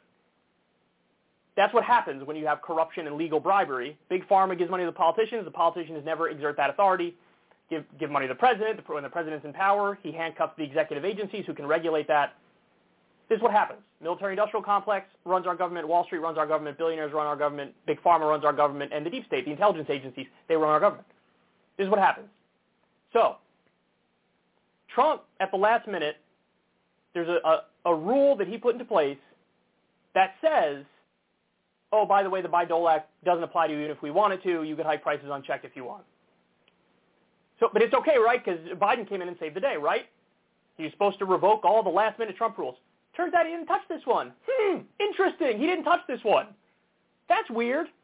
The other thing is, Biden is considering getting rid of the patent protections, the intellectual property rights for the vaccines, so that other countries can use the vaccine formula so that they can save their populations from COVID. And Big Pharma was like, they're acting like the mafia. They're like, it'd be a shame if you did that because we're supposed to work together as a partner, and if you take an action like that against us, there might be some other negative consequences that we won't tell you about right now. So in other words, they're making threats. Don't you dare consider saving the lives of people in developing countries by letting them use the formula, because we care about the money that we'll make from having the formula. They're also talking about hiking the prices soon for the vaccines, with the booster shots, for example. So that's where we are right now. Biden could reverse this rule. He hasn't reversed this rule. Trump didn't have to put that rule in place, but he put that rule in place as he's pretending to be anti-Big Pharma, by the way. And this is who really runs the government. This is who really owns the government. And you get the raw deal. Medicare is not even allowed to negotiate with the pharmaceutical companies for fair drug prices. They just have to pay whatever pharma says to pay. And by the way, they're always unreasonable. So there was, Li Fang brings up a great example in this. There was, I forget what it was for. I think it was a prostate cancer drug. Was it a lung something drug? I think it was a prostate cancer drug. $129,000 a year is what it cost. $129,000 a year.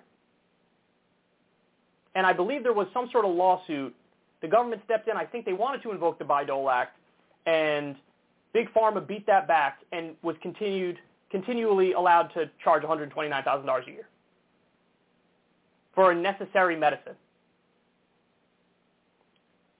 Just so you know how much money goes into research and development for new drugs?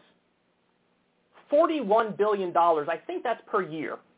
$41 billion the NIH spends on research and development for new drugs. $41 billion. And then all of those medicines that we create, Big Pharma goes, we're going to buy up the rights to it and double charge you on the back end and price gouge you. Call me old-fashioned, man, but I think we should nationalize Big Pharma. I think we should nationalize everything involving health care, health insurance. Because if you pay $41 billion up front in tax money for research and development, when you get sick, you should just get that drug, and it should be for free. You got to either do it that way or do it the way they do it in like the UK, where it's like a $10 copay or something for any drug. That's how you got to do it. When you don't do it like that, you get this. You get Big Pharma running the government because they bought the politicians, and the politicians are corrupt, and they let them get away with murder. They let them get away with murder. And you have the Republican, Trump. He allows them to price gouge now on vaccines, and Biden could have reversed it, and he hasn't done it yet. And he hasn't even lifted the intellectual property rights yet. This story alone shows you how broken our government is. All right, next.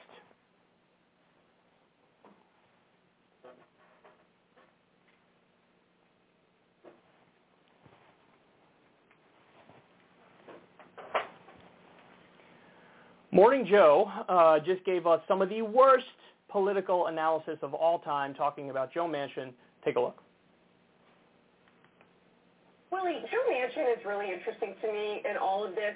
He's right. There are other Democrats that have some concerns about raising taxes, but none of them are out front of the cameras taking the lead. Manchin is both reveling in his public role, but he also has some more freedom to do it because his state is so red. There is no Democratic base really in West Virginia that he has to worry about.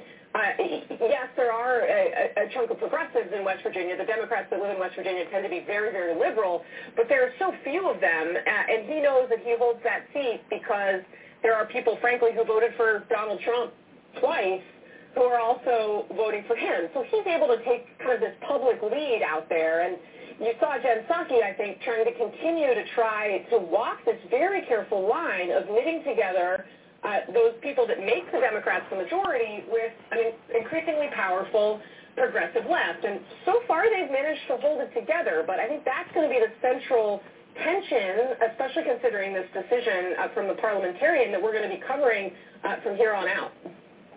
Yeah, and Michael, still, let's look at the politics of this, because I know a lot of progressives get very upset with Joe Manchin. Every time a package comes out, he says, well, I don't like this part of it, or I don't like that part of it. But let's just look at the politics so everybody can understand what's going on here. There are a lot of Democrats that may have concerns about a bill. Maybe they don't want the corporate rate to go up to 28. Maybe they only want it to go up to 25. But they don't want to get out front for a lot of political reasons. If you're Kirsten Sinema, maybe you're balancing things. If you're Mark Warner, if you're former Governor Hickenlooper, you may not be as comfortable getting out and saying that, crossing the president, upsetting your base. So when Joe Manchin does that, coming from a state that Donald Trump won with 68% of the vote, it's good for everybody. It's good for Manchin in West Virginia to prove that prove his conservative bona fides and to prove that, hey, listen, I can be a Democrat and still represent this very red state. It's good for everybody for Joe Manchin to do this. That's what Joe Scarborough just, it's good for everybody that Manchin does. It's good. It's good. This is one of the worst shows on TV. I think that's pretty clear. It's good for everybody for Manchin to do this. Joe, nobody in the country among actual voters and real people is itching to keep that corporate tax rate low. In fact, there was a poll from, I think, a few years ago. 83% of the country wants to raise the corporate tax rate. 83%. This exact bill that's being proposed, 65% of the country supports it. But Morning Joe says it's, quote, good for everybody that Joe Manchin is doing this. It's good for nobody. It's good for nobody. You know who it's good for? It's only good for the corporations who are incredibly corrupt and have bought the politicians, and they're corrupt, and this is them doing their bidding. This isn't good for everybody. The corporate tax rate was 35% in 2016. Trump cut it all the way to 21%. Biden comes in and doesn't even say, let's go back to 35%. He says, we'll do 28. And now Manchin chips away and says 25. So, in other words, look at the game that's being played on you. That Overton window is shifting further and further right. It was 35%, and now with the reform that the Democrats want to be 25%, so it's still a cut of 10% from 2016. Listen, how many times do I have to describe this? How many times do I have to explain this to people?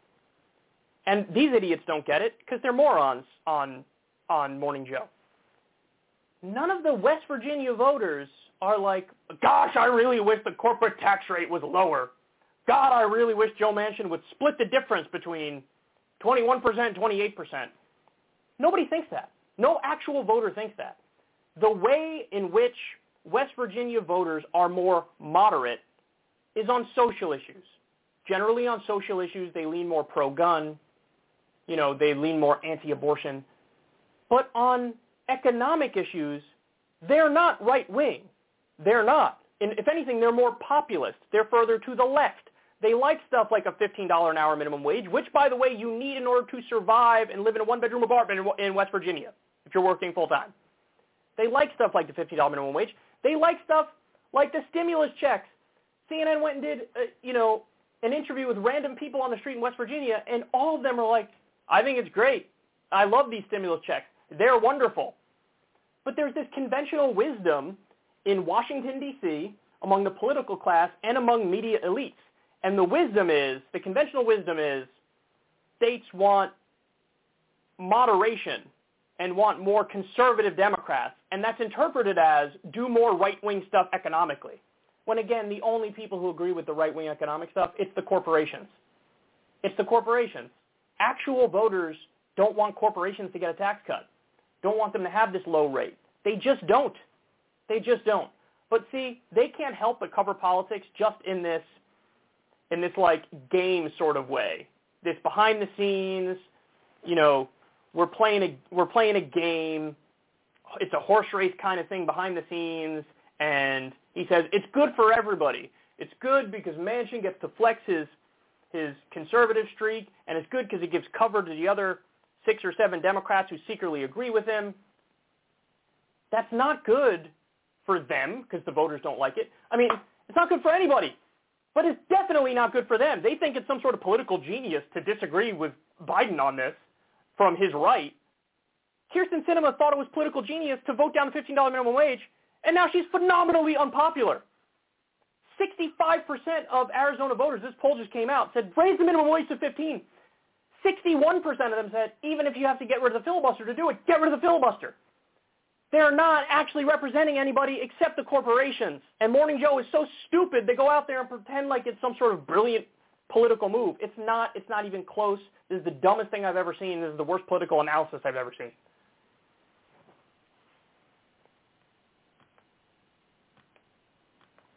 All right, y'all, final story of the day. By the way, you're going to want to check out Crystal Kyle and Friends this week because we have Chris Ryan on, the author of Sex at Dawn and Civilized to Death, and it will be a fascinating conversation. You don't want to miss that. All right, final story. Let's jump into it. Fox News is still continuing to trash phenomenally popular ideas, and they're going to go after Bernie Sanders here. This is hilarious. Address the human infrastructure first, Charlie.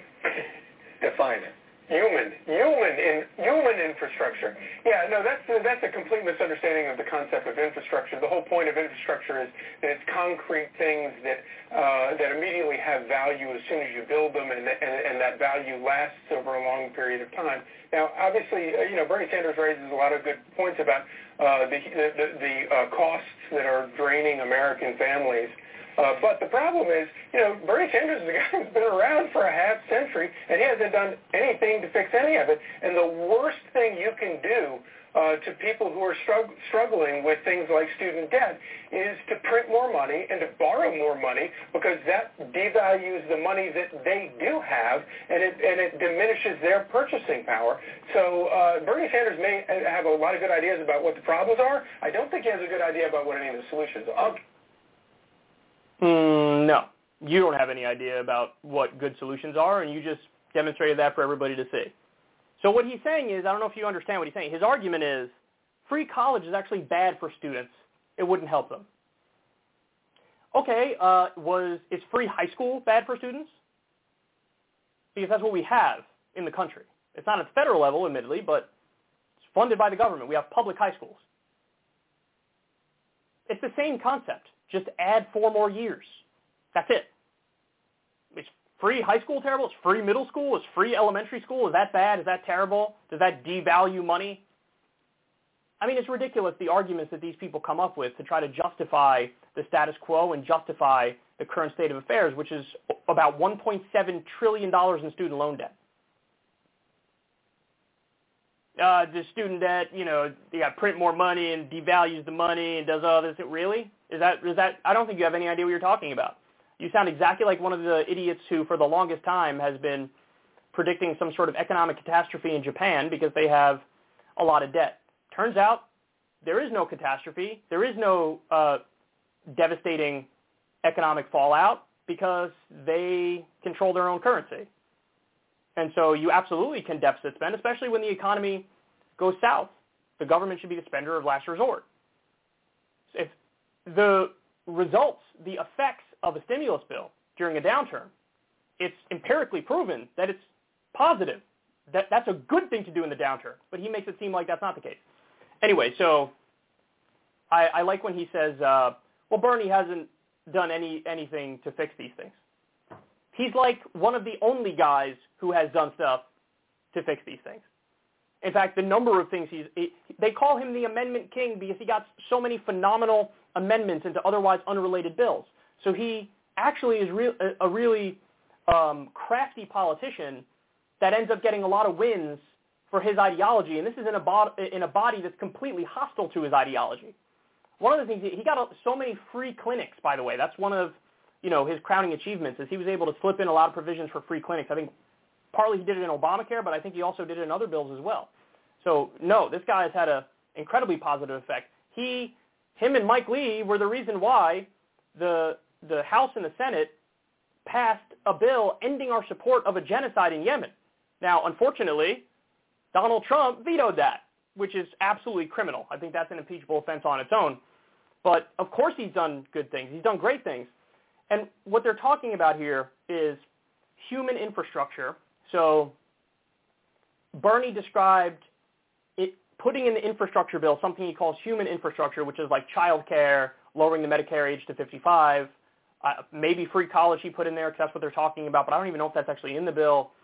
And this guy goes on to define infrastructure. He's like, infrastructure is defined as concrete things that have a long-term payoff. Okay, but those things are exactly that. Childcare absolutely has long-term payoffs. Free college, there's been a number of studies proving that it has long-term payoffs, that it's more of an investment in the younger generation for the future, that that's what it is. So I wasn't even sure I was on board with the human infrastructure framing, but then when this guy defined infrastructure, I was like, oh, then it absolutely is infrastructure. But by the way, that doesn't even matter. I don't care what you call it. There's a reason why they're trying to jam as much stuff into the reconciliation bills as possible, because that's the only way anything gets passed.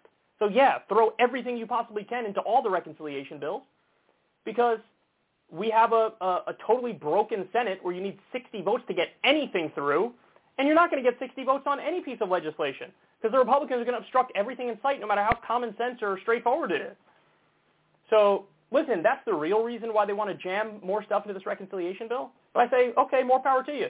Really, you should bring the filibuster back to the talking filibuster, because then it'd be harder to filibuster, or you should eliminate the filibuster. But if you're not going to eliminate the filibuster and you're going to keep reconciliation, I don't care if you call it infrastructure, human infrastructure, or grandma's ass cheeks. I don't care. Put in as much as humanly possible, because that's the only way anything's going to get passed. So yeah, go for it. I mean, imagine thinking that child care, lowering Medicare to age 55, and free college don't have long-term payoffs, aren't concrete things with long-term payoffs. That's like, this is the most concrete stuff with the most long-term payoff. So yet again, Fox News swinging and missing. I love it when they're too honest and they openly argue against just really, really popular ideas. All right, guys. I love you, baby.